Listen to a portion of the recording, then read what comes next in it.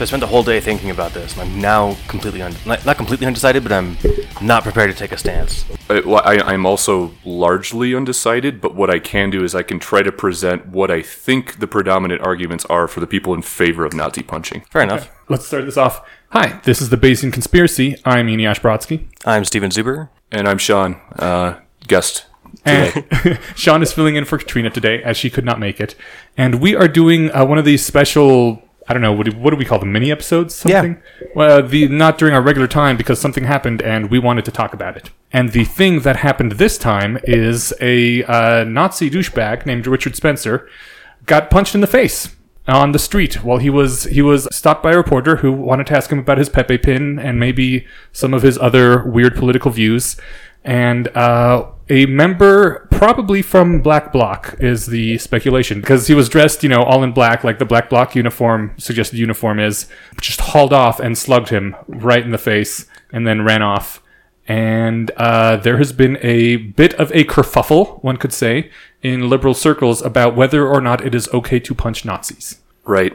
And I guess before we start, we should quickly say who this Richard Spencer guy is.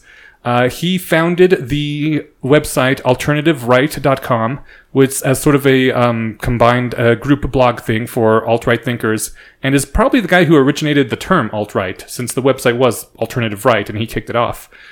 He left that eventually. He's got a new website now, also spreading alt-right stuff, and he is... to call it a think tank kind of blows it out of proportion here. But he's head of a group called National Policy Institute, which bill themselves as a think tank of alt-right stuff, trying to influence policy. They, if you knew of Richard Spencer beforehand, it's probably either because you're very into alt-right stuff, or because you saw that video after Trump won, where this guy in a hotel room was saying, "Hail our people, hail Trump." And straight up doing the Hail Hitler salute. Yes, there was nothing ambiguous about it. No, and the audience was, hailing him back with the Hitler salute. Yep. Yeah. So very much a neo-Nazi on his, even though he says the neo-Nazis hate him, I think it's not unfair to call him a Nazi, especially because he, on his site, one of his co-bloggers published a thing saying that we should be asking whether black genocide is the correct course of action or not. Right. So you might not be able to technically call him a neo-Nazi because he's not calling for a particular form of genocide, but he's still entertaining the idea that genocide is a legitimate course of action. Yeah, should at the very least be considered, and possibly legitimate. Someone found a quote for me today. I was talking with them about this, and it's from the Wayback Machine, which takes cached versions of websites And this one is actually from Alternative Right. Yeah, and it doesn't have his attribution on it. It's a picture. Unfortunately, I couldn't even get the URL to reproduce. Oh, I know what you're about to read. That was Collins, his co-blogger. This? Yeah. Oh, well, okay. Well, in that case, then I can't say this came right out of his mouth, so... It was at least tacitly approved by him. Paraphrasing, it does say exactly what the two of you guys just said, so... Yeah. I was curious, I was like, well, go ahead and read the actual quote. Brace yourselves. Quote, "However, for too long now, when we consider the questions of race, especially questions concerning the black race, we have been framing things in completely the wrong way. Instead of asking how we can make reparations for slavery, colonialism, and apartheid, or how we can equalize academic scores and incomes, we should instead be asking questions like, does human civilization actually need the black race? Is black genocide right? And, if it is, what would be the best and easiest way to dispose of them? With starting points like this, wisdom is sure to flourish, enlightenment to dawn." Unquote. So I feel icky. And I gotta say, coming into this, my initial response, I didn't even hear about this incident until yesterday when Eneasz wanted to talk about it. I was like, well, I'm really not in favor of hitting anybody to silence their free speech. And then I spent the whole day thinking about it. I'm currently undecided. And I've got to say, reading a quote like that makes me kind of want to hit somebody. So I can kind of see where people are coming from. Yeah, it's not hard to find. You go on social media, there's a whole lot of, for quite some time, there's been a lot of argument from pathos and memes getting posted that are things, it's like there's a whole bunch of Captain America saying it's okay to punch Nazis. And it's like, well, my grandfather, I'm pretty sure he was okay with killing Nazis. So there's a lot of this seems intuitively okay to enact violence, physical violence against people with these extreme views, like these really potentially very harmful extreme views, right? Sort of. I guess my one caveat on that is I don't want to really look to the past for moral guidance, right? If we go back far enough, a lot of our ancestors were complete idiots. It was also right. I wasn't advocating for it. I was just stating what a lot of it's been going around. For sure. It was also a very different situation because we were literally at war, and these were people who, not only were we at war with them, but these were people who had rounded people up and systemically killed them, as opposed to simply someone on a blog being a douchebag and sometimes posting asshole YouTube videos. I wonder if a good corollary, I guess, well, since we're not actively at war with people who've done stuff like, who are doing stuff like, in World War II, if it might be the moral distinction between killing a Nazi soldier and killing a Nazi sympathizer supporter at home. Right. Who well, I would be a Nazi, but, my leg in World War I, otherwise I'd be out there. Like, that person's not actually out there doing anything, but I don't know. I do want to say, though, really quick, though Katrina's not with us, she did ask us to point out there might be a weakness in our point of views or a bias in that. I think it's an excellent point for us to point out that none of us are actually in the demographics historically attacked by Nazis. So yeah, that's a fair point. I don't know if my point of view would be different if I was in one of those groups, but obviously I don't know. So that's something that I guess is worth putting up from the outset. Yeah.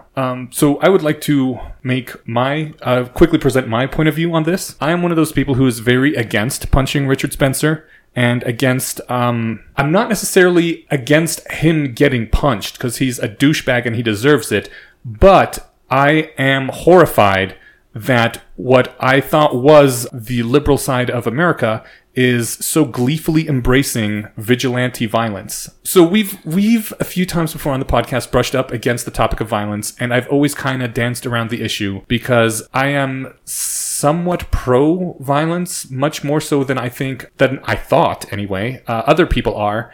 And so I was really kind of ashamed of that and didn't really want to say it. But I've long been a big fan of the Black Panthers, and I consider during the civil rights struggle, that is a legitimate use of violence. I mean, that was state-sponsored terrorism by our government against some of our own citizens.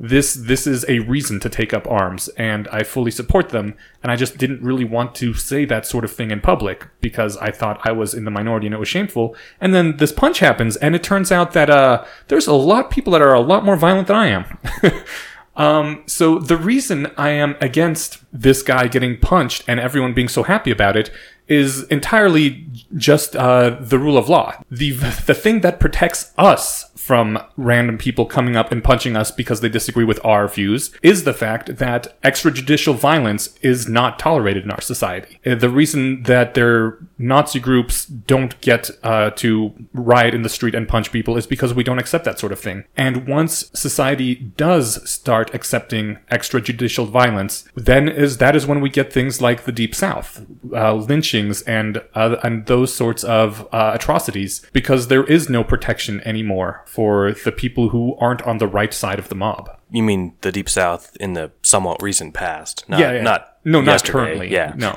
but it's several decades past. So I guess I'm sort of in between. I deal him exactly where Eneasz is, in that I mean, if I have any axioms of discourse, well, I have a bunch, I guess, if you're engaging honestly with people. But one of them is, like, if you disagree with somebody, it doesn't matter how much you disagree with what they're saying. Like, shutting them up by hitting them is, I guess, what's a stronger word than taboo or wrong? Like, it is incorrect if you're trying to, if there's discussion. But I guess you could say sin against civil society. Yeah, that works. Sin is, I guess, a strong enough word. I mean, this guy wasn't really doing discussion. He's got this platform that preaches this disgusting message. So it's not like it was, him talking with somebody. It's not like he and the reporter were talking, and the reporter was so repelled by what the answers to the questions that he got, or the questions that he posed, that he then hit him in the face. It was somebody else who came up and did it. Yeah. So that's not a perfect analogy. I guess I'm where you are on the front of it, Eneasz, but I guess I spent the whole day thinking about this, and I had this, I don't know, this moment where in my head I'm like, really, Stephen, is your moral view so convoluted that you're looking at hitting Nazis as, is this an okay thing to do or not? Like, isn't that axiomatically a great thing? What would Captain America think, like you pointed out, Sean? Yeah. So, I mean, I don't know if I haven't been following a lot of the online discourse about how the fallout here. I'm not sure if people are saying, yeah, we should hit every conservative, or if they're saying we should just hit Nazis. No, everyone is saying we should just hit Nazis. Oh, okay, well, so I guess if you drew the litmus test at explicit Nazis. Maybe there's a case that someone can make there, and I'm curious what you have to say, Sean. Sure. So, I guess my overall position on this right now is that I'm largely undecided, kind of like yourself, where it's, previously we had a Facebook thread where I had a bit of input, and I agree with something Inyas said where it was essentially, if you strike someone in public, in this case, Richard Spencer stands to potentially gain from being struck in public because, and not just him personally. It seems like this gives the right, for lack of a more concise term, more ammunition to repudiate the left, right, and protesters in general. But also, it might make someone like Richard Spencer more able to cast himself as a victim and gather more support from others. I'm not sure who you would be able to get support from exactly. I mean, given that, and maybe this is just my own bubble, but I would like to think that Nazism is something, or at very least like white nationalism, is something that people generally find morally reprehensible. Well, I mean, they can barely fill a hotel conference room with 200 people when they have their national convention. Right. It's a very small portion. Did they have, was it 200? Because I thought it was like 300. But either way, it's a very, very small subsect of We're not talking society. tens of thousands. Right. Right. And I don't know if they're gaining power, losing it, stagnant. They're just such a small minority that maybe they're just not that much of a threat. How much power could 200 people have, right? I guess even if they're gaining it, how long would it take them to gain any measurable portion of power? The argument I hear in favor of against this, they don't have a lot of power thing, is that their words are violent, I guess, that they are making people feel unsafe and threatened by advocating for genocide. Oh yes, and also just the concern surrounding the people that Trump has appointed to his cabinet, who also allegedly have some very questionable views. Steve Bannon from Breitbart is part of the alt-right, and I think he wrote his inauguration speech and has some fair bit of input. But I don't think that that is a reason to start beating people in the streets if they express an opinion that is found to be distasteful. I mean, that's basically what freedom of speech is, right? We don't need to protect the speech we like. We have to protect the speech we don't like. That's why the people that fight for the First Amendment rights, or the people who get dragged into court and the First Amendment gets strengthened when they are defended, are people like the Westboro Baptists, or Larry Flynt, which actually a lot of people like Larry Flynt now, but, he was a pornographer, and people found him disgusting, and the Supreme Court said, this is what freedom of speech means. I mean, I'm hearing that people are saying someone has to punch this guy to put him in his place because the government isn't doing it. And I'm saying, yes, that's true, because he hasn't broken any laws.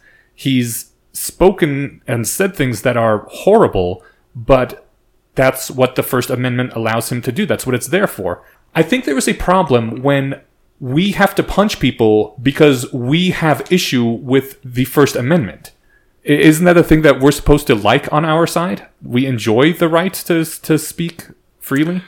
Well, I mean, so one argument I've seen is the fire clause. Like if someone goes into a crowded theater and yells fire, obviously, I guess the idea there is that there should be limits, like certain limits to the First Amendment when it comes to endangering through the use of words, right? Mm-hmm. And so I guess it really comes down to how dangerous you can consider the words of Richard Spencer and his ilk, and whether or not. I mean, that sort of thing seems difficult to quantify. I mean, yes, it's very hard to quantify, but my intuitive feeling is that all these people who are pro-punching fascists and Nazis are people who view themselves as like the barrier stopping the Holocaust from happening again on our soil, and they're very self-righteous about it, when that is not anything close to what the actual threat is. And what they're really doing is degrading the law that protects people from violence. The fact that he said things you don't like is not a reason to allow for beatings in the streets of anyone that is labeled a Nazi. I think part of my hang up on this, I guess, is how you this will sound like a pointless question, but I'll give a good example of how you define a Nazi. Oh, no. Or how you spot one. That is very much a thing I'm worried about too. I think that's a good question. Yeah, there was a great incident on Friday night at University of Washington. They had some speaker that was coming that people were protesting. Apparently some asshole. It's not really important. But what is important is that some guy got shot. He was allegedly, by the shooter, said that, well, he attacked me. I don't want to misquote. But allegedly, apparently, the shooter thought that the guy was a neo-Nazi because he saw that he had a swastika tattoo on his arm, or a swastika tattoo on his shoulder or something. I'll link the article. It turns out it was a swastika inside one of those like red circles with the line through it. That's like a no smoking sign. It's like anti-swastika, basically. Yeah. So, maybe it wasn't as obvious as he wanted it to be, but it begs the question of how many false positives you're willing to tolerate to take out a crowd of a couple hundred people. Especially if the error rate right now is one guy punched, one guy shot, and the guy who got shot wasn't in this group. Apparently the guy who got shot was campaigning for Bernie Sanders, goes to Black Lives Matter rallies, plans to go to the Women's March, but he was in the hospital. To me, the slope is slippery and blurry as far as where you draw the line. So if it's just literal Nazis, well, what about people who don't go to the rallies, or go to the, conventions or something, but they share their memes on Facebook? Do we punch them too? Or do they just get slapped? A lot of this is like... I have seen calls on Twitter that anyone defending a Nazi is also a Nazi, and seeing as I am someone saying that that's Richard dangerous, Spencer though. shouldn't have been punched, I am now considered a Nazi as well. Yeah, well, by these people anyway, and not to muddle this or shoot us in too far a different direction, but there's also different gradients of these worldviews where it's we have straight up neo-Nazism, we also have white nationalism. I don't know how much you would differentiate those, but then you've got things like I actually just found out about this something called what was it? A kinist, I think it's called. And I'm probably not even representing this properly, but I don't have any real notes in front of me. But there are people who believe that humans should naturally fall into ethnic and tribal communities. Okay. So it's kind of brushes up again, and they also the people are happier when they're around their own type, and so they shouldn't mix, right? Yeah, it's kind of like I've definitely heard people espouse these ideas that it seems to kind of hint at they're against interracial marriage and stuff like that, and it seems like there's a little bit with Norse mythological imagery associated with them, and it's just I'm not entirely sure what to make of that. I thought it might be worth mentioning that it seems like there are different kind of white nationalist-esque subsets of people, not just Nazis. Yeah, and I guess that does beg the question of where you would draw a line to say, well, no, we're only going to hit people who do exactly this. And I guess, it depends too, and I did see this on your Facebook thread, that it depends on how serious you consider a punch to the face. Mm-hmm. It was like an elbow. It was like a flying. It was just a run by. Yeah, I watched the video. That could easily kill somebody. If you land wrong, he's on the street. He could be hit. He could hit a curb. That could have been a kill shot. Right. And you don't have to hit the curb. Just a good head smack. It happens. It happens. Yeah. So was he prepared to kill this guy? Maybe he was. And so I guess I think if you were there are better ways to ensure someone's death than trying to elbow them in the face. Oh yeah. Plus, he was mobile while he was doing it, so the body mechanics that he would have used to deliver the strike wouldn't have been as grounded as if he were standing there. I meant was he prepared to kill this guy? Not was he trying to? Yeah. Oh, sure. Was prepared to deal with that possible consequence. I have seen a lot of people saying something like that. He's, an able-bodied man. He can take a punch. It's not that big a deal. But once you're advocating for punching Nazis, you don't know if this guy's been punched 12 times already today, and you're the 13th punch. Is it okay to keep punching him until he's crippled? I think they'd probably say so. I guess I'm also curious, too, what the point is of hitting him. Other than to express disagreement. I could kind of see it would be... I might also object to this, but it would be more civil, I think, to stand next to him and whenever he opened his mouth to blare an air horn. Mm. If you're in kind of like the guy who was yelling no, yeah. The no guy, you know what I'm talking about? Yeah, the guy who was holding the camera, the amateur footage, right? There was we might be talking about the same thing. I'm thinking of one where there was a guy in public, saying racist things basically, and there was someone standing right up next to him, and every time he would say something, the guy would go no. He would just try to drown him out. He'd just yell in his face. See, that's certainly much better than straight up violence, but even that is the sort of thing that I kind of dislike because it shuts down conversation. And I think once you can no longer talk with your enemy, the only thing that you can do is kill them. You have to either beat them into submission, which almost never happens, because when Black Lives Matter protesters someone jumps up on them and tries to beat them down, do they go crawling back and saying, "Oh no, we're done, we can't do this anymore," or do they rally and become even more strident in their opposition? I mean, that's the thing. Everyone thinks, yes, I will intimidate my opponents and beat them down and they will not be a problem anymore. But no, it entrenches your opponents when they get physical resistance like this. And I'm assuming there's a strong overlap with the neo-Nazi group and, like, gun collectors / gun hoarders. So these aren't the people you want to bunker down and piss off, right? I mean, unless you want it to be turned into a quick, bloody battle that kills all of them. But. Yeah, I mean, unless you're actually seeking to eradicate your opposition, you should be trying to talk with them. An argument always gets a counter argument. It never gets a bullet or a punch, violence. You don't use violence to come to a civil society. I'm just curious, like what I definitely I see where you're going, but I'm just wondering what kind of productive conversation, what would a productive conversation with a neo-Nazi look like? It's basic. It's so antithetical to society. It's so diametrically opposed to like basic human decency that I don't like what's the middle point? Well, how is this meeting of the minds going to end in something that's going to advance the dialogue and actually be productive, I guess. So it's interesting. I was just reading about some history of this actually happening to people.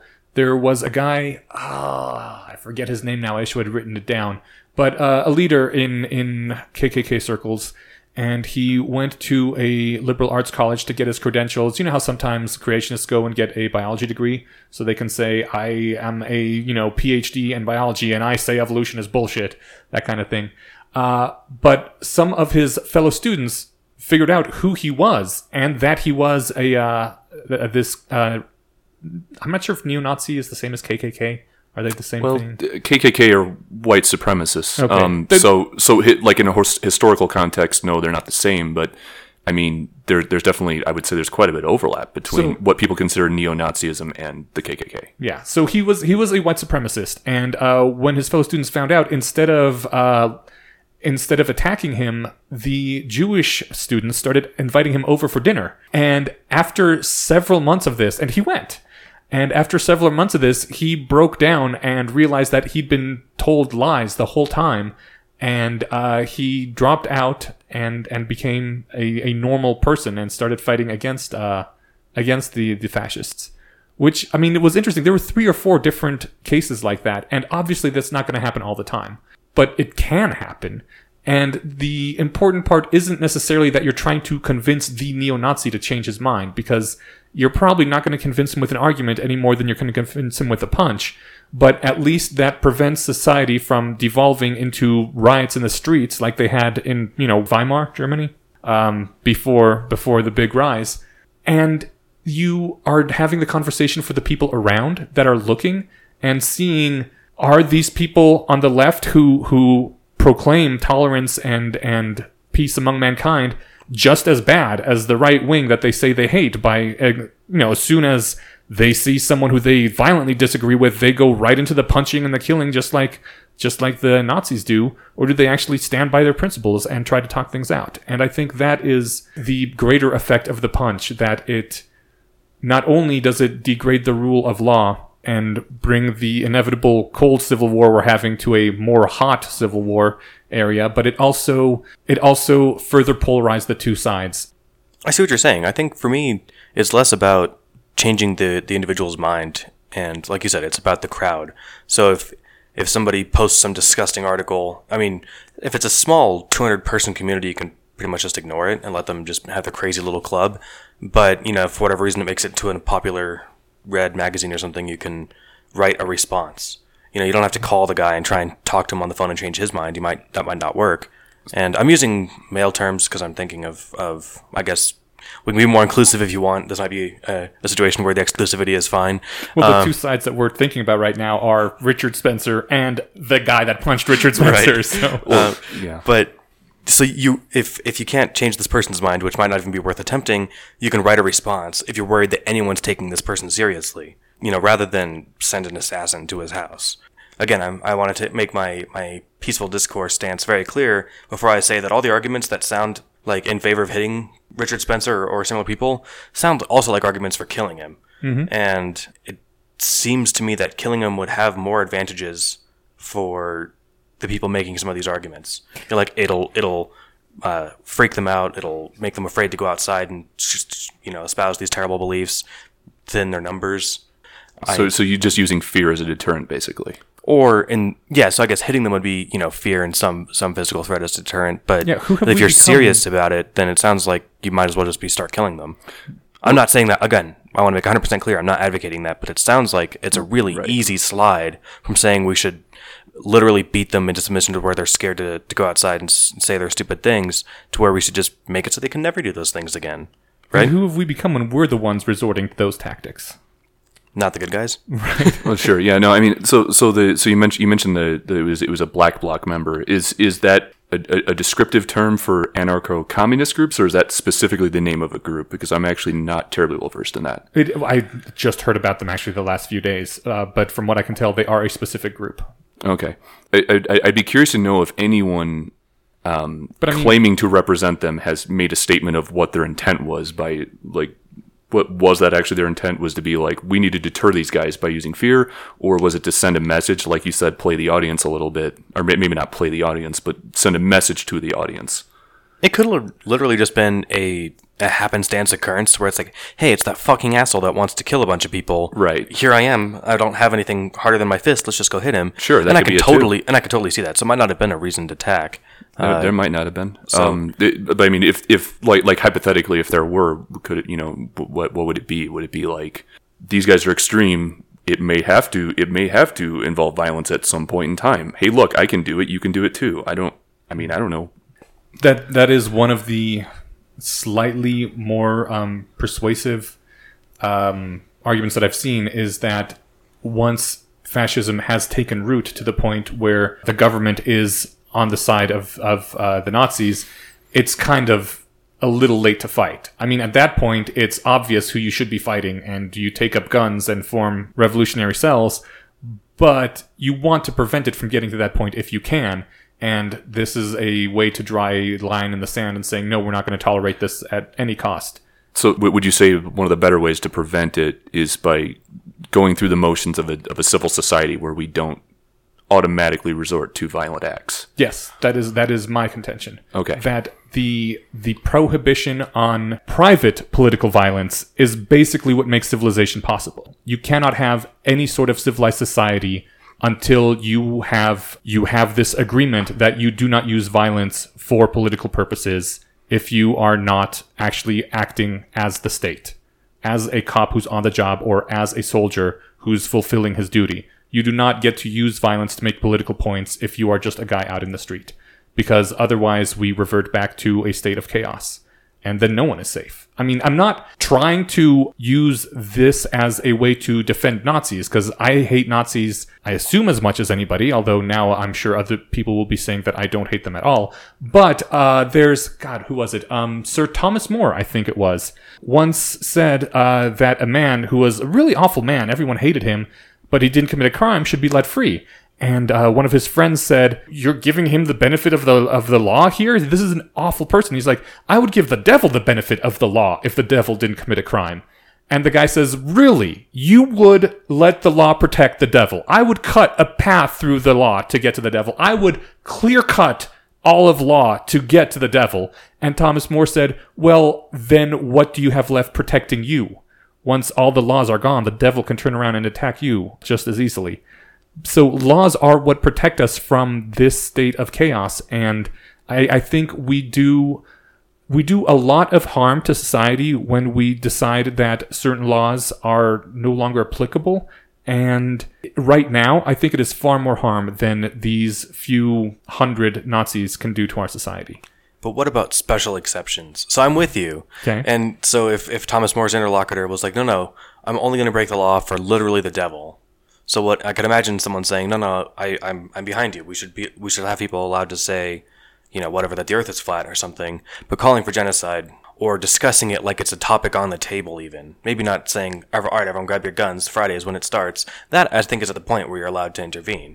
Right, I think yeah. there's a big call between saying, the world would be a lot better place if this certain demographic of people was all dead, and saying, all right, guys, grab your guns, we're going to make it happen. I think at the minute that you start advocating for an actionable plan, then you've crossed a line. But they might say, just to backpedal a little bit, I'm going to draw a special exception for literally Nazis. I'm talking to a person who says the world would be a much better place if Nazis were gone off the face of the planet. That sounds like scary rhetoric, though. Well, right, but he's the guy who's pro-punching Nazis. Yeah, no, I guess I see what you're saying, and then it just occurred to me that the response... So I like my arguments to be generalizable. Yeah, this is about Nazis for any other group, and that suddenly turns into a really dark sentence, right? Right. Well, right, and it's like that's kind of it almost seems abstract, right? Because it's like, oh yeah, of course the world. I mean, I'm sure the world would be a better place if we didn't have people advocating, or all the people who advocated for genocide didn't exist in whatever capacity that might mean. But there's a lot more nuance to it, right? Because who are those people? Which people are you talking about? Right. Also, you're advocating for the genocide of those people. I mean, that's true also. But I mean, I'm not sure if anyone gets tripped up there or not, but that is seems like a weird contradiction. It's also how you define genocide or eugenics, because I am a strong advocate for, once the technology is there, sterilizing everybody at birth in a reversible manner, and once they hit the age of majority, letting them get that reversed as long as they petition. All they got to do is ask. No IQ test or any of that other bullshit. If you want to not be sterilized anymore, we reverse it for free on the spot. You just want to make basically family planning not have to be a plan, or have to be an opt-in rather than an opt-out. Exactly. Gotcha. And there are people who would call me a eugenicist for doing that. And that suddenly makes me a Nazi. And you're not saying they have to pass a test. Like you said, they don't have to pass a test. They don't have to write a big check. So they don't have to fit into any demographics. They just have to, I guess, have access to the internet or a phone or something. And there are Christians who say that abortion is genocide. Yeah. And that wait, how would that be? How does that follow? What would their reasoning be? I've definitely never heard that one before. A disproportionate number of people who get abortions are poor. And this is being provided at Planned Parenthoods that are supported by the government. And so they're saying that the government is setting up baby murder shops in inner cities to let the black people wipe themselves out. They're saying that the fact that we support Planned Parenthood means that we are supporting black genocide. That sounds like a bottom line reasoning. Like they're against, like that doesn't sound like the kind of position you'd come to organically. It sounds like they're already against abortion, and they're trying to think, what is the best way we can make a punch? And I would like to be able to counter argue these people and say, no, you're wrong, and here's why, as opposed to being afraid to leave my house because of the gangs that are going to be roaming around beating me for being genocidal. Yeah. I mean, are we being way too charitable if we assume that people should be able to differentiate between your position and certain Christians calling you a Nazi versus people like Richard Spencer, who are very like overtly, the world is full of fucking idiots. Right. Like I said, is that maybe that is charitable, I guess, but how it's not that hard to single someone out and get a mob going after them as long as you use the right buzzwords and can point to a few things that look. I suppose not. Yeah. Well, and I guess also the concern that you're putting forward this whole time is that the second that we say it's okay to start doing that for some groups, who knows how long that list can get. Yeah. And that's the scary part, right? You can say it's okay to punch Nazis, but do we then have some sort of level of evidence? Do they get hauled into court where we prove that they're a Nazi? Or is it just once 51% of the populace thinks, yeah, he's probably a Nazi, then he's a Nazi? And do we take a poll? Is it just the general opinion? It reduces to whoever is the most willing to do violence to people they don't like. Yeah, just has to be the one vigilante. They don't have to ask anybody. Yeah. Sure, and I mean, I don't know, like there are definitely some people who are more extreme with the whole idea or the sentiment that like, yeah, we should totally just like whoop ass on some Nazis. But then, at least from what I've seen in my own personal Facebook feed, like most people who are like, damn right we should punch Nazis, are just kind of doing it from a, I don't know, kind of a signaling standpoint where they're just like, yeah, I'm all about justice, I'm all about doing the right thing, I hate these guys, they're evil, so, and I'm a good person, so fight evil people. Yeah, I've seen and and there's a certain amount of emotional detachment because they're sitting here in their homes or at work with their computers in front of them. For a lot of them, it's kind of a, I don't know, I mean, it's a gesture. But yeah, it's basically saying don't be evil and fight evil where you do see it, right? So it's meant in a good way, but I think that is the problem, because no one is evil. And okay, that's not entirely true, but no one does evil for the sake of evil. They always do it because they think it's good. When sure. Richard Spencer says these things he says, he does it because he thinks he is saving the nation from, I don't even know what he's saving it from. And when people say it's okay to punch Nazis, they think that they are saving the nation from the next Holocaust, when really all they're doing is degrading the rule of law. The point is, people always think that they're doing good when they're doing evil, and that's why I'm not okay with just signing on to, yeah, sure, they're on our side, they're doing a good thing against evil. No, everyone thinks that they're doing good. That's why you have the laws that stop things like actual violence, that draw a line at bodily harm. I was trying to think of parallels that might serve as intuition pumps. Like the public consciousness might be pro-fighting ISIS. Mm-hmm. Would they be pro-fighting ISIS sympathizers at home? Mm-hmm. Would they be so if someone in America shares a pro-ISIS meme on their Facebook, is it okay to hit them when they're in public? Exactly. So I guess that sort of seems to be the takeaway, that once you open this door at all, there's no keeping it from swinging all the way open. I guess there's no bulwark to say, no, this is exactly where we stop.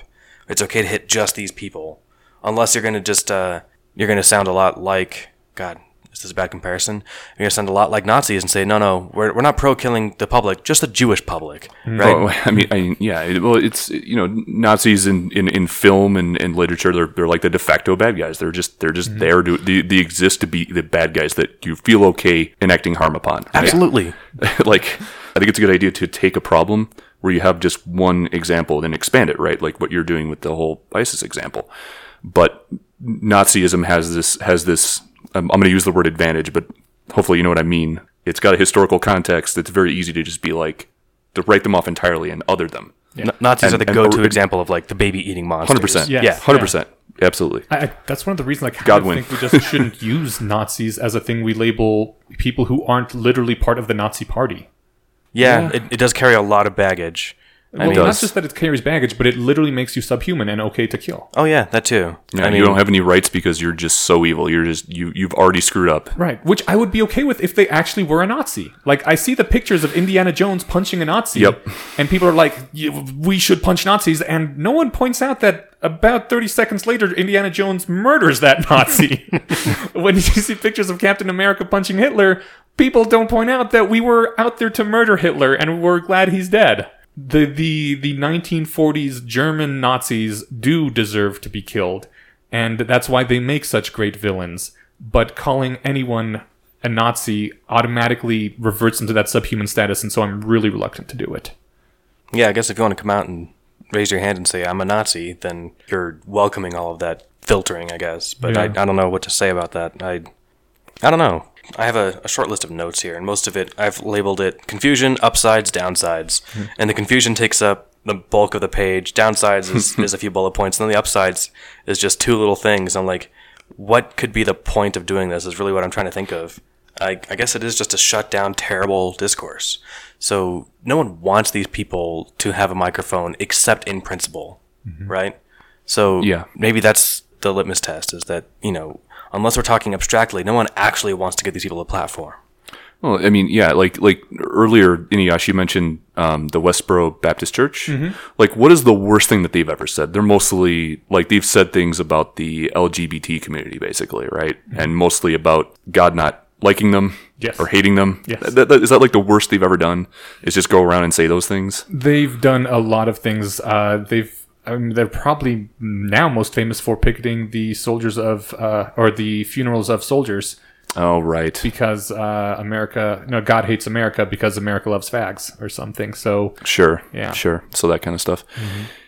Right. And then you have people like Richard Spencer who say substantially worse things. Like, and I know this was from an internet Wayback Machine. I haven't seen what he's said recently, but all signs seem to point to hardcore white nationalist / possible Nazi I'm salutes and all that imagery right, aside. aside from the subhumanness, I'm actually okay saying that he probably signs on to Nazi ideology. Yeah.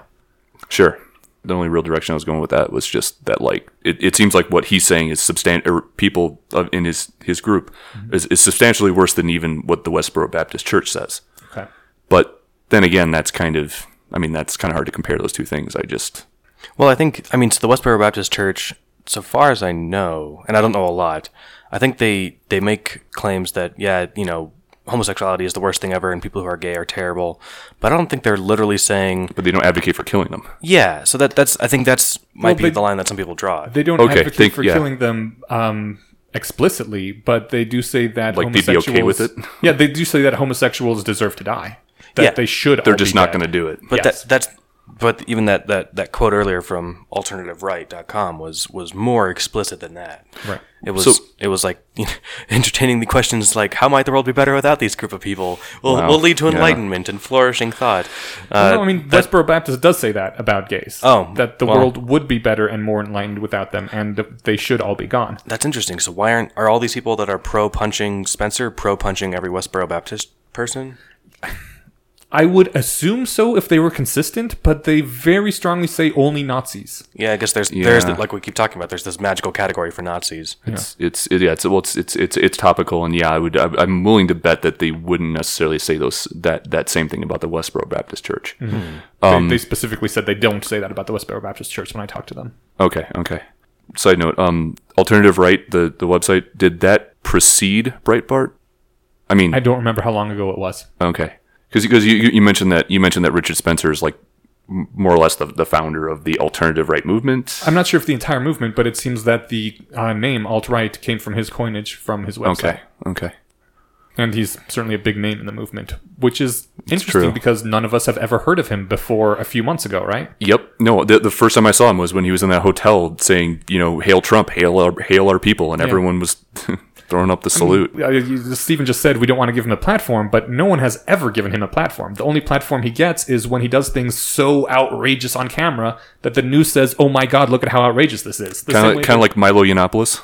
Yes, exactly. And like the Westboro Baptists, they only get coverage when they're so fucking crazy that the media says, "Look how crazy they are." He doesn't have any sort of a job at a newspaper or anything.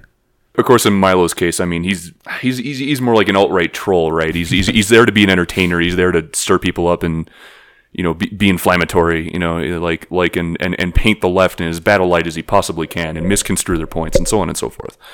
Is it bad that I'm sometimes entertained by Milo? No, I mean he's a witty guy. Like he's clearly, he seems like an intelligent person at the very but he's directing his wits toward being an asshole, basically. Yeah. I apparently need to get up more. I have no idea what you guys are talking about. Oh, he's another alt-right celebrity. Yeah, he's associated with Breitbart.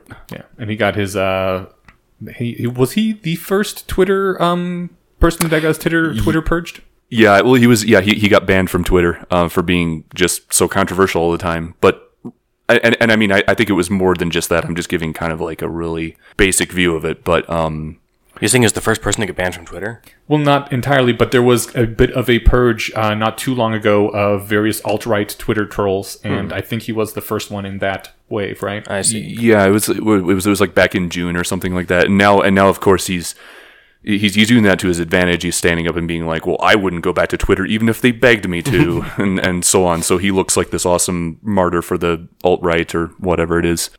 But yeah, no, most of the concerns around Milo, what he talks about when he's invited to, speak at a campus by the Republican Club or whatever. Like I believe there's a bit of a controversy about him outing a trans person at a. Oh, I did hear about this guy. Right. Yeah. Like he named. What's the person's last name? Yiannopoulos. So it's that's the person that was at University of Washington on Friday. Yes. So that's who this was about. That's why. Yeah, okay. It's like YIANN. Yeah. Holy shit. So now we've come full circle. All right. Yeah, interesting. Yeah. So like he was, I forget which university he was speaking at, but he named a trans person that was attending that college and showed a picture of this person. And a lot of people viewed that as essentially an act of violence, endangering the life of that person by outing them and making it known that they were trans. Yeah, that was actually an article that I was reading here. That's why it sounded so familiar. Yeah. I'm trying to scroll through and find the name of the school, but it's not super important. Guys, it sounds like a total dick. What do we think about the argument that some speech can be violence? So, I guess then we kind of fall back on. So that's what a lot of people who are in favor of Nazi punching would say. Yeah. Definitely. And Sean, you gave the example, self-defense against violence. The classic example of yelling fire in a movie theater. Yeah. In John Stuart Mill's On Liberty short book, basically the Bible for libertarians, but it's a short enough read. You can read it in half an hour or an hour if you're slow like me. the sentence that encapsulates the whole thesis of the book is the freedom to swing my fist ends where your face begins. And the whole idea is that I can do whatever I want as long as I'm not hurting other people, and consenting adults can do whatever they want as long as they're not hurting other people. The example that he gives as far as speech that might be somewhat relevant is that apparently it was common for corn farmers to stock all their harvest and then basically ransom it out and say, oh no, we're super short, we're going to have to hike up sales a lot. And that was the analogy that he gave. And he was saying that it would be perfectly acceptable for somebody to have a town meeting and hand out flyers and say the town corn farmer might be trying to fuck us, or, this is a bad establishment that allows this to happen. It wouldn't be appropriate to have that conversation on the lawn of the town corn farmer and get everyone all riled up and hating on this group of people, or just there's a reasonable expectation that could happen. Mm-hmm. And so that's even where Mill was ready to say, you know what, I'm ready to draw the line on free speech there. So I guess I don't like this. This is going to maybe sound somewhat annoying to somebody, but I don't like the idea of saying speech is violence. I think that's. I mean, if speech is violence, then what's violence? So it's indirect, right? It's not like the words are actually physically harming people, obviously, but it's that those words can lead to acts of violence. Like in the case of people who are marginalized or oppressed, right? Oh, so it can lead to actual physical violence, right? Like the whole idea was like again, like if Milo Yiannopoulos goes to a college campus and outs a trans person, that's potentially a violent act because there are people that would do that trans person harm. Okay, I see. The idea is that you don't dox people. Right. It's an invasion of privacy, and you never know who might be willing to commit acts of violence with that knowledge, right? Yeah. But that also potentially gets into a bit of a gray area / slippery slope type thing. So, okay, so I guess I'll rescind my comment on speech not being... I guess, so no one's saying that the words themselves are violence. Oh, no. They're saying that that it leads to violence, and that's a bad thing. And that's obviously a fair concern. Okay, so personal story time again. I can kind of understand the statement that threats are violence in themselves, because when I lived at a different place once, and one of my neighbors was kind of an asshole, and he would get drunk a lot. And one time I was out, and I got a call from my SO saying that the guy just yelled over from his porch, "I'm going to go over there and shoot all of you."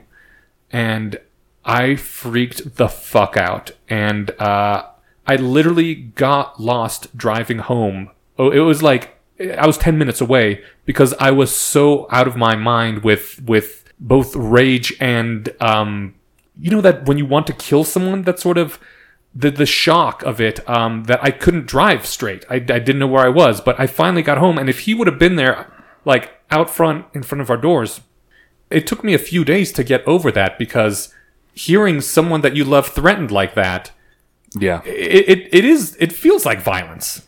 And I can totally understand someone who is in a targeted minority, someone who's black or Jewish, hearing we should consider black genocide, being not physically, but psychologically harmed by that, feeling like they've been assaulted. Very emotionally impactful, right? Yeah. And it makes the idea of hitting them seem super sympathizable. Fuck yes, it does. Yeah. No. I mean, I understand why he was hit. The thing that I'm upset about is how many people are cheering this on and saying, yes, this is a thing we should do.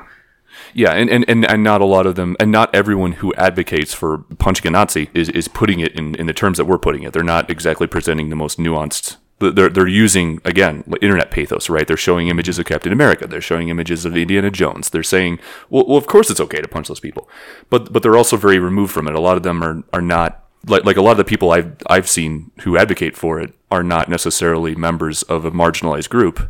But they're oftentimes people who are sympathetic with people who are marginalized. They're very social justice minded, I guess. For them, it might make a certain degree of sense. Like, yeah, of course, like these are the people who are going to be hurt by this.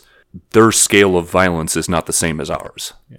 And thus, so maybe on some level, they don't want like an axiomatic view of how a civil society works to get in the way of protecting the marginalized people, right? They see themselves. I mean, I don't want to say like saviors, but like people who are the warrior and social justice warrior. Yeah, they are here stopping the Holocaust from coming on our shores. Right. No, I mean I understand that, but I would assume, and I'll get into a comparison here in a second, if you're worried about violence against your group, wouldn't you want the laws to be strong and strictly enforced? Because the problem comes from when there are lynch mobs and there are people being beaten in the streets and the cops being okay with that. Being like, yeah, no, he's a Nazi, or yeah, no, he's a Jew, so it's totally okay. This guy can threaten people, and yes, that is frightening and that is infuriating, but as long as you know that if he tries to come after you, the cops and the rest of society will be there to stop that, I think that is a stronger protection than going out and punching people and starting fights in the streets. Yeah, I think. Well, you definitely have a point. I guess I would say that there's some marginalized groups who don't feel that the law has their best interest in mind, and that's kind of a whole other can of worms. Or that's a rabbit hole. And I'll admit I'm not. I read about these things sometimes, but I don't necessarily feel like. And there's a certain level I can't really speak to it on, I guess.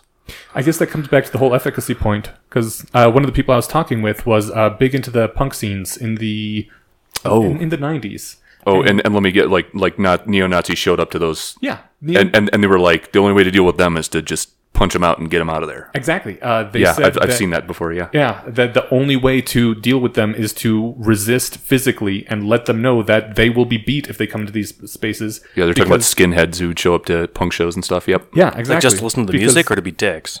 Both. I wasn't around for that scene. I was way too young. It's loud, thrashy music. It appeals to people who have a lot of, testosterone, want to fight on both sides. And so they would be a danger to bystanders. They would overwhelm the bouncer's ability to take care of the venue. And it quickly became a social norm that you punch Nazis. That was just, you see a Nazi, you punch a Nazi, you get him the fuck out of there, or they're going to ruin everything and make the place dangerous for people. And in that case, I totally sympathize, because a club like that is already an anarchistic, lawless environment. The police don't come in there, and they don't care about fights in punk clubs. They're like, whatever, you white kids beat the fuck out of each other. So it's like this microcosm of like a no man's land, exactly. Right? And in those cases, you do need that sort of violence. And in that case, I would be a proponent of doing that. But I don't think we have that situation on the streets of New York. I mean, as you pointed out, there are serious problems with how law enforcement is done in this country, and how it is, in many places, anti-minority. And I can see how they would feel like they're not being protected by the law, and so they do have to take things into their own hands. Right. They don't have that same confidence that you and I might have. Exactly. In the same situation, So I guess like I just wanted to bring that up as like I want to acknowledge that that's a thing, in general. That's an important thing. I'm wondering how to engage it, I guess. Yeah, I'm kind of in the same boat. Yeah, I mean, ideally, the best way to engage it is to make the law be actually just and the law enforcement be just. But right, easier said than done. Not an ideal world. Yeah. Race relations are not where they need to be yet. Right. I did have a sort of lateral move I wanted to discuss at least briefly. Sure. In Germany, and at least Germany, some other parts of the UK maybe, it's against the law to express beliefs of Holocaust denial. Yes. Oh, that's right. I did hear about that. I wonder if you could say, if someone might say, well, okay, fine, we don't have to hit them, we just make it against the law to say that, we want to kill black people or something. I would actually be okay with that. I have a mixed position on this. I would rather that there be a law that singles out something that everyone in society agrees is horrific and should not be tolerated, and have it actually be codified as part of our laws, rather than having this anarchistic vigilante justice. Well, if you had to pick, sure, between random vigilante justice and a law to prevent that expressed belief. But for me, the best counter-argument I heard to this law in the UK is that if you're the kind of idiot who is a Holocaust denier, by all means, put that on your Facebook or say it in front of a TV camera and let everyone know how fucking stupid you are. And then that way we can all update our opinions about you accordingly. Whereas if you can't even express that belief, then, you might be friends with some idiot Holocaust denier and not even know it, right? Because they can't express that belief to you.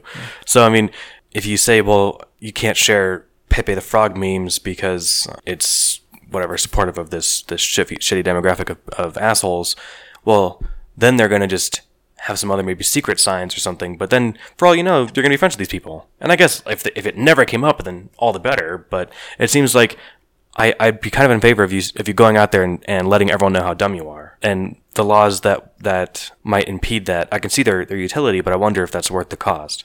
It might be. I'm not really super tied to that belief, but it is an interesting counterpoint. Yeah, I'm wondering how you would make that actionable. Like you're saying, have a law where it's illegal to basically talk about genocide or to advocate for it or something. Maybe like advocate for it. I mean, I think I wouldn't want to make a law like In that case, if someone publishes a website saying we should seriously consider black genocide, you would pull them into court. You would say, look, here is the website. Here's his name on it. Here's the picture he posted. Send him to jail for 2 years or however long it is. Or slap him with a $10,000 fine. I don't know what the case may be. That sounds appropriate. I wanted to at least, because we've done a lot of, I think, kicking back against the pro-punch position. What should people be doing instead? That strikes me as a very important question that I'd like to at least consider, but I don't really have a good answer. What's the question? What should we do instead to people? Instead of like punching Richard Spencer and that community, since we're mostly not in favor of hitting them in the street randomly.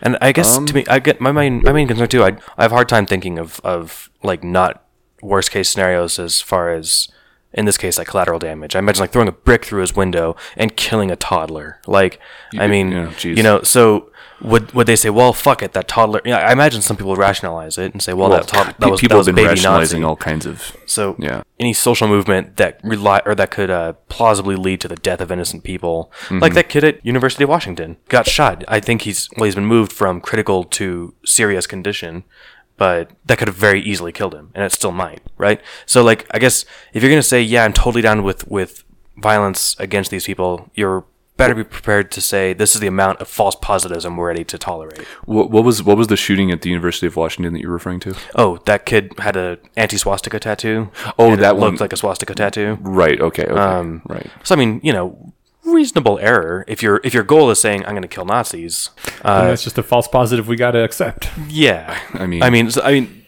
rough tattoo choice, but I'm not going to. Obviously, it's not that person's fault, and no one should be shot for having any sort of tattoo.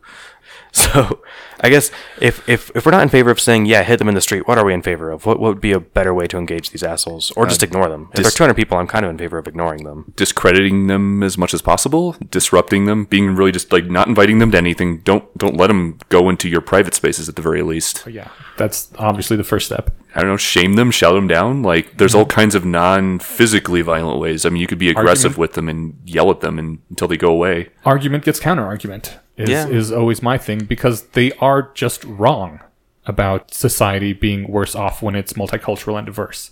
And that's pretty fucking obvious to most people. There's a reason that there's only a few hundred of them and they've been losing for decades in this country. And I think, first of all, giving the counter argument, but also, as you're saying, pointing out that they're violent, evil assholes drives people away. Sometimes reaching out to some of them. And I talked earlier about the guy who was invited to Jewish dinners. There was another guy who was had a swastika tattoo on his face. And was like on his forehead, or I didn't say where exactly on his face Jesus. it was, but right. swastika tattoo on his face, really, really down on his luck, and he was moving furniture to make ends meet, and a rich Jewish guy hired him, and he was like, "Well, I hate this guy, but I really need to eat and pay rent, so I'll move the furniture." And afterwards, the Jewish guy tipped him very well and said, "You were awesome. We want to come back and help me next week?" He was like, yeah, okay, sure. And eventually they got a pretty good rapport, and the guy also dropped out of the Nazi movement. And when he asked the Jewish guy, hey, why did you hire me when I had a swastika? Right. He's like, well, you were a good worker, and you looked like you were down on your luck and needed some work. And I said, sure, why not? And I was like, first of all, props to that Jewish guy. I would not have Seriously, hired that guy. I don't know what I would do in that situation. Yeah, but he broke down those barriers, and that was amazing. But so there's that. There's just mocking them. I will link to a podcast about how the KKK was taken down by Superman. Oh, that's a great one. Yeah. I love the okay. story. It sounds interesting. Oh, well, it's fantastic. They had someone infiltrate the KKK, and they always have their secret meetings where they have their special robes and they talk in codes and all this. And- Ridiculous codes too, like Grand Dragon and all the stuff that you'd imagine kids would play with. Yeah, and the guy who The secret infiltrated club, the secret KKK club. Yeah, it was seriously like boys in a treehouse having their secret club, and just the focus of is we really hate black people. Now let's have our fun weekend activity or whatever. Let's go bowling. With a side of impotent rage. Yes, yeah. But the guy worked for a radio program, a Superman program. Was this the 40s, 30s? It was before TV was big. Yes, Radio was the something big like that. thing. Okay, so yeah, 40s probably. Yeah, and he leaked all this information to the guys working on the Superman program, and Superman started fighting the KKK in the program. And the KKK, they would reveal all their secret codes. They would just make them look ridiculous. They would point out that these are just dumb guys in a treehouse, basically. And the people who were in the KKK, their kids listened to the Superman show. And they would start running around the playground playing Superman versus the KKK. That's brilliant. Yes. What and podcast is this? Because this is all sounding like exactly like I just heard this very recently. I think it may have been Radiolab. Maybe feel it was like This American Life. I'm not sure. I actually No, don't it listen. was probably This American Life. I don't actually listen to either of those. I feel like I saw this in a documentary or something very like within the last month because this is all very fresh for me. Yeah, but yeah, and it's hilarious. They were basically shamed out of being the KKK because it was pointed out how ridiculous and dumb they are. Sure. And after that, the KKK, I mean, it was still a thing, but it became far less powerful. So there's that. There is a group called Indivisible, and they have a website, indivisibleguide.com, I believe it is, but I'll double check that. And they are posting all sorts of things on how you can resist the Trump administration in a peaceful and possibly effective way. Things you can do, how you can contact your Congress creators, how you can put political pressure on things from your own district at home. And I will link that as well. But there's a lot of nonviolent things that people can do, and that I think would be more effective than trying to be violent. Sure. The other thing, I guess, yeah, some of the people in favor of, like, yeah, it's okay to, punch Nazis, have said that, well, it's not really violence because people like Richard Spencer they're the ones, they're the oppressors, they're the bad guys, it's kind of that whole thing. I'm probably not presenting it very well, but I've seen this on a couple of friends' walls where they basically say, I'm a pacifist, I'm against violence, but doing this is not violence. Which is, I mean, I don't entirely agree with that, but it's mostly a semantic thing. I also think they vastly overestimate how much power he has. And that's entirely right. And I mean, I think, like, again, it kind of ties into, like, social justice movements where, like, any form of oppression where if you're a member of society that holds the card, so to speak, then some of your actions can be construed as violence, whereas some other ones might not be, even if on the surface they appear as such. But the guy that punched him was also an able-bodied white male. Oh yes, no, I'm aware. yeah. No, I'm just, I was kind of grasping at straws for that one because this is me just trying to like here are some arguments I've seen. Like, they're not necessarily arguments that I agree with, but this is some of the rhetoric that I've seen kicked down, and that was very incomplete as far as that goes. Argument, because it seems to me like the social justice left has a fair amount of power. Well, yeah, no, I mean certainly more than Richard Spencer does, anyway. Yeah. I mean, you might say that. I mean, here's the other thing, and this is kind of another, like, I mean, a guy got away with punching a man in the street. Well, yeah, no, I mean, it's just like, and I think this happens sometimes in general with people who are very fired up and fervent about these ideas of social justice, is that the have a tendency to conflate the idea of systemic power with individual power, where it's like, if you commit an act of violence or you do something against someone on an individual level, you things like racial discrimination will cut all directions if you're talking about one-on-one or in small groups. On a systemic level, obviously that doesn't quite play out the same way. But people sometimes seem to just kind of say, like, they'll look at a pattern and they'll be like, well, this involved a person of this color and this involved a person of this other color, so therefore that wasn't actually racist. That wasn't racially motivated. So, I mean, that might be where some of that comes from. Right. Speaking of weird rhetoric, there is a great subreddit called Change My View, where somebody put forward, in the title of the thread, their position, and then they'll defend it as many paragraphs as it takes, and then people will try and talk them out of it, and in good faith, they tend to engage. In fact, if the original poster doesn't respond I think I've heard within 3 hours to the original, to comments coming in, the thread gets removed. So it demands open, like, actual discourse. I think Change My View is another wonderful way to Yeah. fight this sort of thing without punching people. I just was reading one today. Somebody said it was basically taking your position. They had your position. They were being called a Nazi by their Facebook friends because they were a Nazi sympathizer, because they were saying you shouldn't hit Nazis. And he's like, I'm not saying you shouldn't hit Nazis. I'm saying you shouldn't hit anybody, including Nazis. Anyway, so there were, the further down you go, obviously, just like with every sorted comment thread, the worse the arguments get. And they got to be kind of dumb along the lines of like, well, at what point are you allowed to hit him? You know, if there's some guy marching around with a gun saying, I'm going to shoot black people, do you hit him then? Do you wait till he takes aim? You pin him down and you call the cops. You immediately. That's a credible threat of violence. Yeah, Definitely. so I think there are some times when punching is appropriate. Yeah, and so some of these were kind of dumb, but the point they were trying to make, but poorly, was at where is the line? When is it okay to hit Spencer? I think I'll put forward my own idea on it, and it was what I said earlier, which is when it changes from talking about the notion as kind of just a circle jerky little thing about, you know, we have our little fringe belief, let's sit here and engage about it back and forth to our little community, and saying, all right, guys, grab your guns, we're going to go do this. I think the second that they make a plan, So credible threat of violence, right? yeah. I mean, as soon as he actually were to single out a black person or a black neighborhood and say, let's start here, that is when you intervene.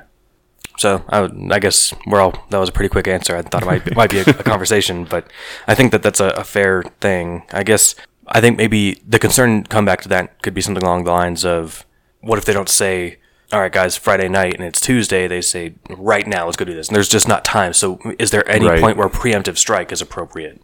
Mm-hmm. And I don't really have a good answer to that. I feel kind of like that's sort of the issue we've been talking about, that if you authorize preemptive strikes, you're going to get a lot of false positives. You're going to have a hard time pinning down when exactly it's okay.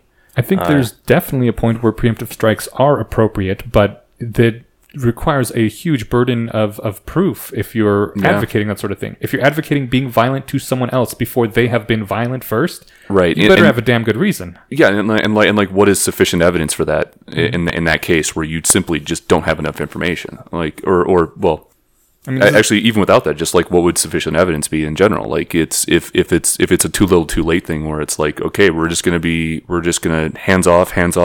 Oh, suddenly some horrible thing happens.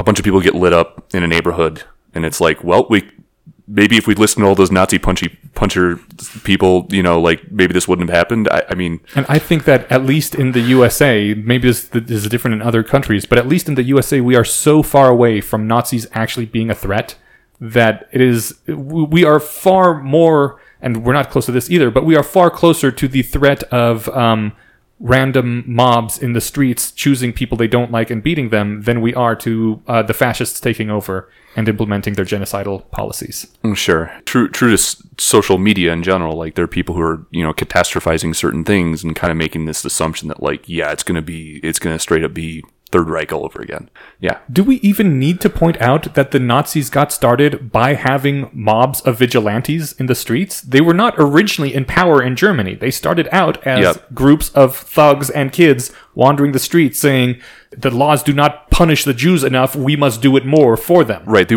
weren't like completely peaceful, right? They actually did use violence in small groups. They would punch people. They would beat people. They would even now and then kill people. But it started out with mobs beating someone that they thought was not being sufficiently punished by the government. Right. Which is what we have here, yes? A vigilante beating someone who he believes is not being sufficiently silenced by the government?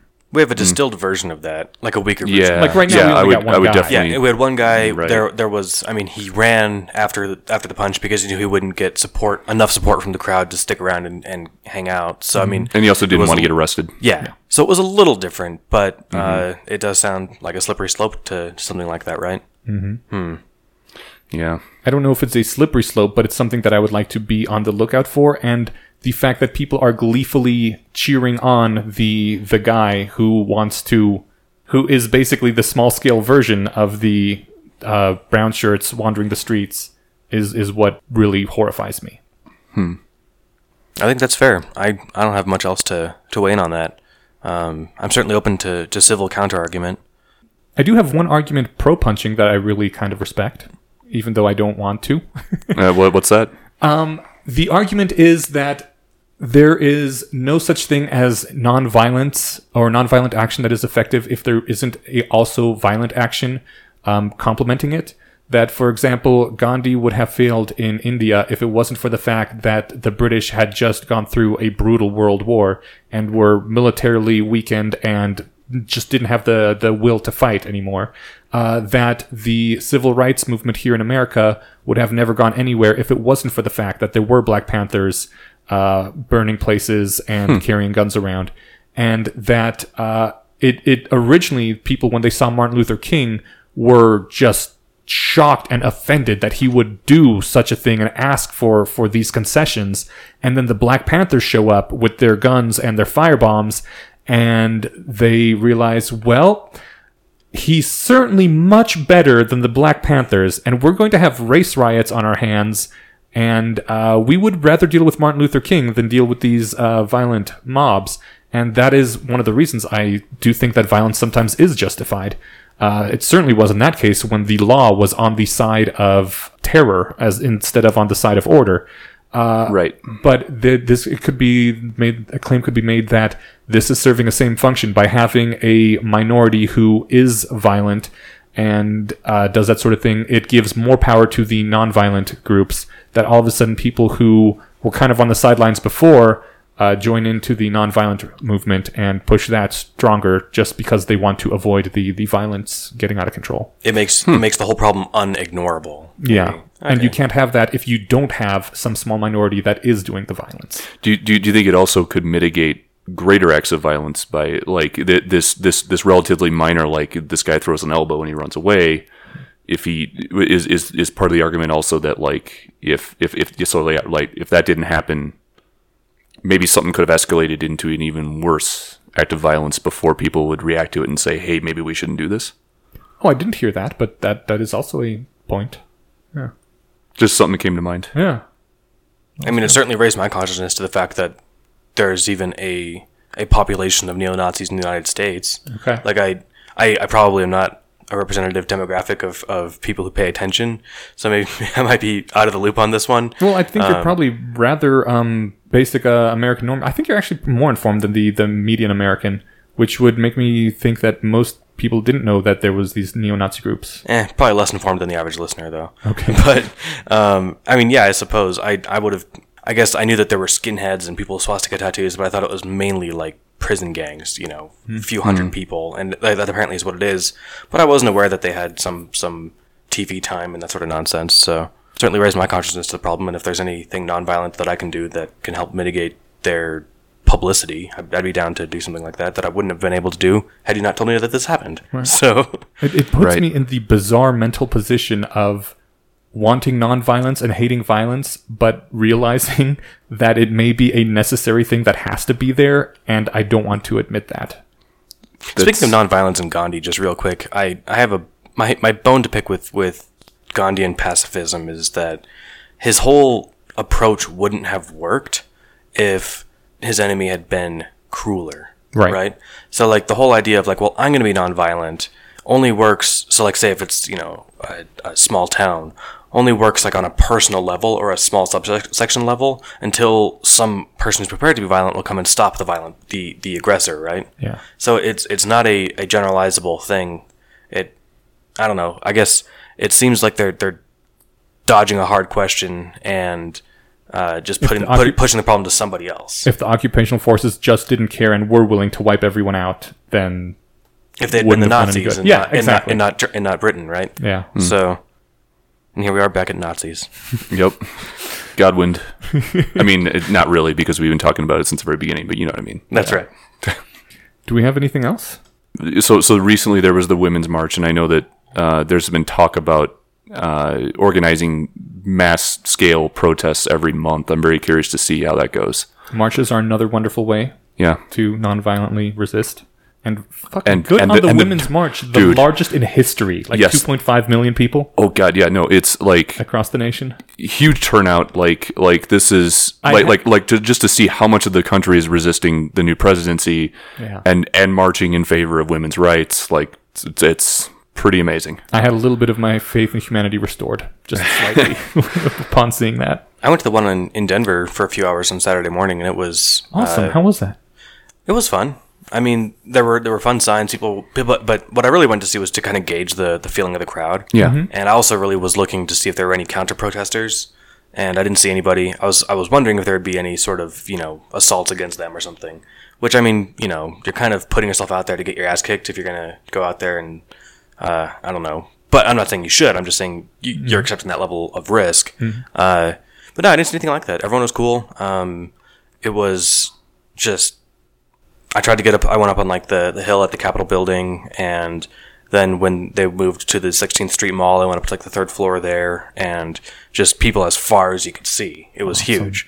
But yeah, everyone was peaceful, and it was nice. Dude, I wish I would have been there.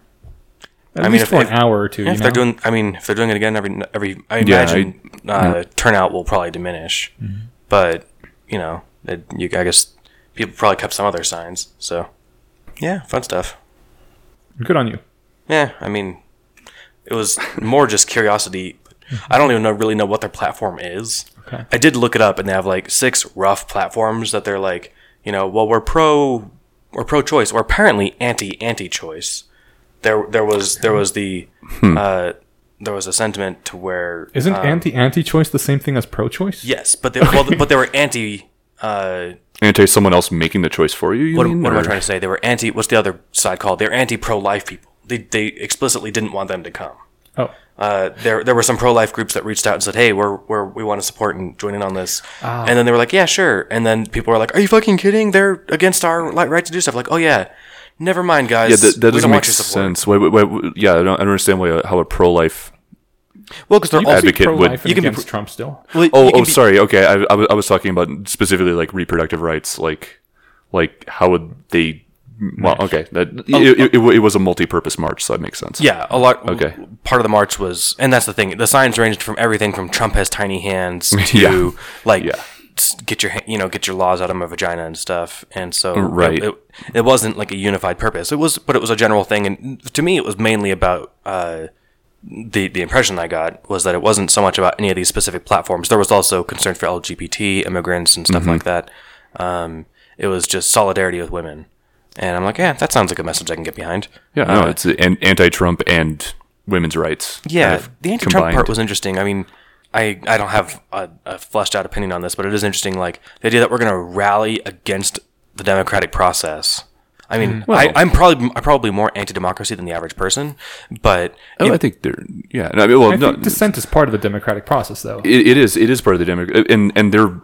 I'd be willing to bet that it's more... It's less protesting the democratic process and more protesting specifically Trump and the policies that he has been enacting in the last... Well, the Women's March was that on the 21st? Yeah. It was that whole weekend, right? It was Saturday. Might have been the whole weekend, but I think the major was the 21st on Saturday. But I don't know, like I haven't fact checked this 100%, but I mean supposedly there have been some policies signed off on by Trump already that are very troubling. Unfortunately, I'm still kind of like coming to grips with this. I never really processed the possibility of him becoming president until like 9:30 on November 8th. Yep. And then right through Friday afternoon, I'm like, oh, someone will probably kill him at inauguration. It's like, maybe this won't actually happen. And then it did. And so like then I'm getting, I don't know, 4 or 5 news articles a day where it's like, oh, President Trump signed in the Keystone Pipeline with an executive order. President Trump signed that bill that every Republican signs that keeps American foreign aid from going to organizations that are pro-abortion. Yeah, well, so that might have been what you're thinking of. But that's the only anti-woman thing that I can think of that he's done so far. Yeah, is it the gag? It's like the gag rule. It's like if so much is mentioned. Oh no, that's a domestic thing, and that's always been a symbolic. That goes back and forth. In fact, George Bush, the first paper he signed, Clinton, the first paper he signed. Yeah, they keep undoing it and redoing it. That doesn't actually do anything. This was specifically, the U.S. gives, I think, 0.018% of its GDP to foreign aid. This bill kept any of that money going to charities that help with like birth control or abortion or anything like that. Okay. So is it 0.18% of GDP or 0.18% of the 0.018% maybe of GDP or of the government's budget? government's budget. Okay. I think. Okay. I'll double check. These were in our EA episode. Okay.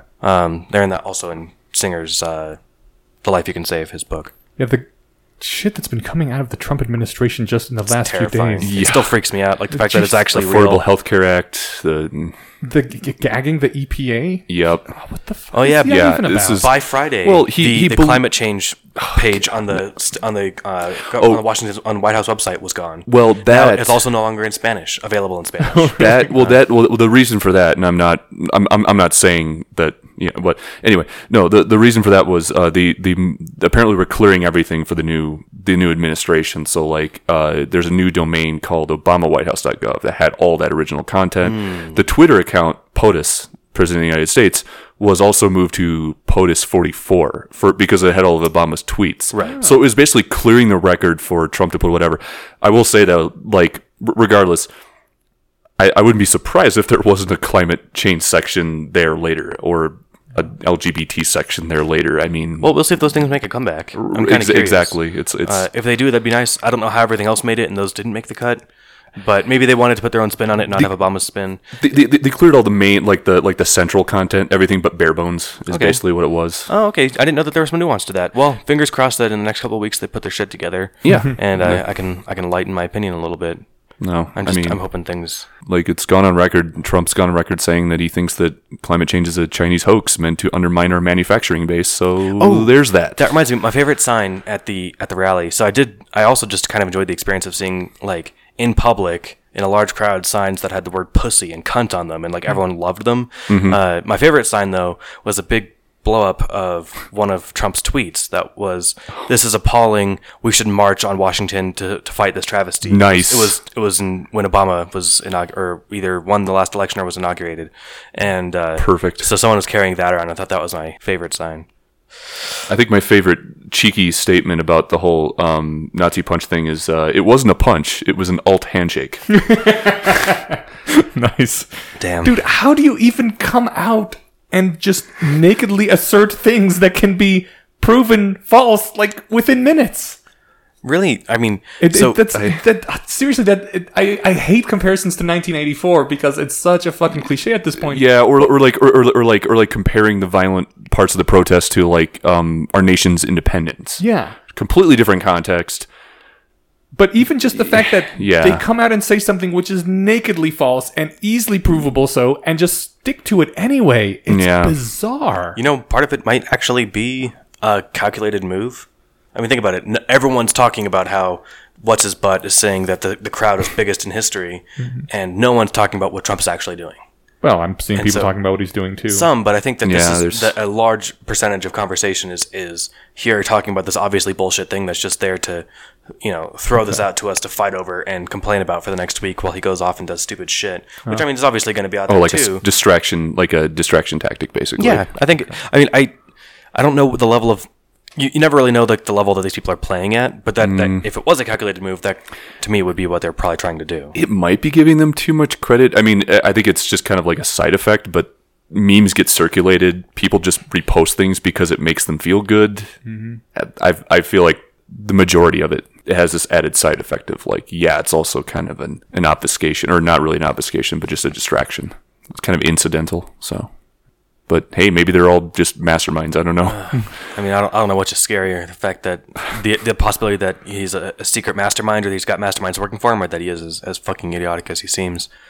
And both are pretty scary. I think I'd almost prefer Like, he's masterminds. just so extremely shrewd. He's just like so good at this that like he knows how to play a crowd perfectly. I don't you have a lot of prefer faith. mastermind? I don't have a lot of faith that Trump himself is a secret mastermind, but he might have hired masterminds. But I think I prefer mastermind as opposed to just like blundering through the world in the most powerful seat in the world. Okay.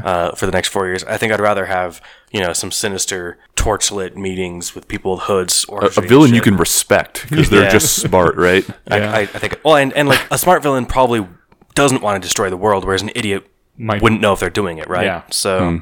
Yeah. I mean, you got to think this is the fucking goddamn. This is the guy who, wants to restart the nuclear arms race to show the world that the U.S. is still on top. And this is the guy who announced this. Dismiss things from the CIA. But my thing is, like, not only is that the stupidest thing to say in the world, but he also announced this to the world on his Twitter feed. Yeah. And so, like, this is the caliber of person we're dealing with, I right? consider him the tweeter-in-chief now. Tweeter-in-chief. That's what he does. But when you made the point that you did not see the Trump thing coming, I also did not see the Trump thing coming. And I guess since I didn't see the Trump thing coming, that despite how far off I think this whole fascism taking over the government is, on the other hand, when Trump first jumped in the primaries, I didn't think he would last 2 months. I thought he was a clown, and so did everybody. Yeah. But he was running up against other clowns. I guess so. Yeah. And he just had enough like machismo to kind of pull it off. He was just so supremely confident in his. But the fact that I was so wrong about that means I should probably consider that I may be very wrong about other things that I think are just absolutely crazy. Well, I like mean, the fascists taking over next month. Well, yeah. I mean, there's obviously more to it than that. It's like I'd be careful not to compare two very unlike things. Mm-hmm. Like this is obvious. This seems obvious. I made a mistake here, therefore I might make a mistake here. It's true. I mean, there was at least a road that Donald Trump could potentially use to get to the White House, even if we didn't think he would take it. Whereas there's no road that I can see at all that the fascists will take over the government. The other thing, too, is that just because you're wrong about one improbable thing doesn't necessarily increase the odds of any given improbable thing that you also assign the probability to happening, right? Yeah. Yeah, those are isolated. Do you think sometimes they are. You seemed like you disagreed with me. Do you think there's a viable road for fascists to take over the government? That's actually, I really am undecided on that one. I know that's been kind of my default, but I like to be as informed as possible before I really can have enough conviction to be like, yeah, I think that's a thing. Mm-hmm. I mean, on the one hand, I feel like it seems like a lot of people, at least over the last couple months, have been very like, hey, if we look to history, these are some patterns that have emerged from history, and they kind of like match that to what's going on now, and they're kind of like, this is the beginning of a fascist regime, and I don't know if I entirely buy that. It's one of those things like I'm just not very well versed in history. I don't know a whole lot about it. It was never really an area of interest of mine. Okay. So I can't really look at it from that context, right? But it does. And again, you go on the internet. There's a high noise to information ratio in general. Like people post these think pieces where they're like, here's the road to fascism, and here's like, yes, Trump's a fascist, and I don't know. I like to be as accurate as possible, so I have a hard time taking those things at face value because they're often from people who have a very like anti-authority, like as a matter of principle mindset. I've witnessed them say other things that make me think a little bit, or I mean, kind of, and by think I mean like it gives me pause, and I have I'm skeptical of what they're saying, but I also don't want to be like, oh, whatever, it's a benign presidency. And then suddenly it's too late, and all these horrible things have happened. And I mean, we've already seen in the last few days, like at all a benign presidency. Oh no, I'm saying like months ago, people were putting forth that idea, like, oh, it's probably going to be a benign presidency, nothing bad's going to happen. That's sort of where I was. Think Stockholm syndrome, right? Like, I'm like, well, fuck it. We're already staring down the barrel of it. Hopefully, he's not going to be as bad as I thought he was the day before he was elected, right? And there's this general sentiment of like, like you want to be wrong about it's like, well, I think he's going to be disastrous as a president, but I'd like to be incorrect about that because that's objectively better. If he does good, if he does well, then awesome. Then I was wrong, and that's great that I was wrong, right?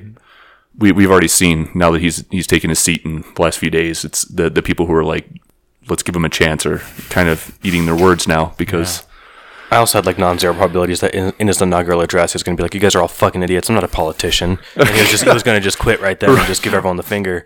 So now that none of those have happened, ridiculous. I've already seen the words in headlines. President Trump gave an executive order, and I'm like, oh my God, there's no such thing as a benign presidency. So I'm already kind of like still processing this on a real level. It's terrifying. Did you hear his inauguration address? I read it. Yeah, when he delivered the line, "I am never gonna let you down." I saw the same thing. I heard someone. I didn't see that part, but everyone was like, "Do you just rickroll this?" I seriously thought the next line was going to be something about giving us up or deserting us. Yeah, because I was like, I'll never give you up. I might have shared the speech in I might have. I think I would have loved that. Is what I'm trying to say. I mean, to come out of this idiot's mouth would have been so funny. Yeah, I did read it. I mean, it was the exact benign bullshit that every politician says, plus some stuff that, I can see why some people would find very appealing. The idea of, well, we're going to bring jobs back to America. This isn't just transfer power from one president to the other. It's not from one party to another, but from the party, from the government to you, the people. And everyone's like, yay, he's talking about us. And I get, like, it's populist just jargon that I feel like, I saw people saying things like, man, that was a very articulate speech. I think that's pretty cool that he said that. I'm like, he doesn't fucking write his speeches. Yeah. No one writes their speeches. If you want to hear what the man talks like and thinks like, watch his stream of consciousness during a debate. Yeah, when right. When he doesn't have a chance to prepare a full-fledged statement, and just watch. Yeah, language is important, and when you hear him use language, it seems clear he's not someone who enacts a lot of critical thought. He doesn't so much use language as he just like runs in circles and can talk for 90 seconds without saying fucking anything. Yeah, it's like yes, Mr. Trump, those were words. Yes. Did you see the list of words that were in his inauguration speech that have never been in a previous inauguration speech? No. It was interesting. There were I don't remember all of them, but the ones that stuck out were bloody, carnage, and help me, in reference please to help ISIS? me. Wait, No, it was This American Carnage. Remember, must stop here. oh, no, yeah, I Most of the words that have never appeared in a previous inauguration This speech American were all very Carnage. visceral. Yeah, like is someone going to start a podcast called This American Carnage? It's like counterpart to This American Life. with yes, Ira it'd be Glass. the alt-right This American Life. Yeah, This American Carnage with Richard Spencer. I can just hear him sedately talking to the microphone, just like Ira Glass. Sipping on some chai tea. Right. Are we running out of steam? I think we're running out of steam. Yeah, wrap up. All right. Well, thanks for coming on. I appreciate your input, Sean. And You're welcome. yeah, thanks for listening and for our little side episode. We'll see how little it ends up being. All right, cool. Thanks, everyone. Bye. Bye. Thank you. Bye.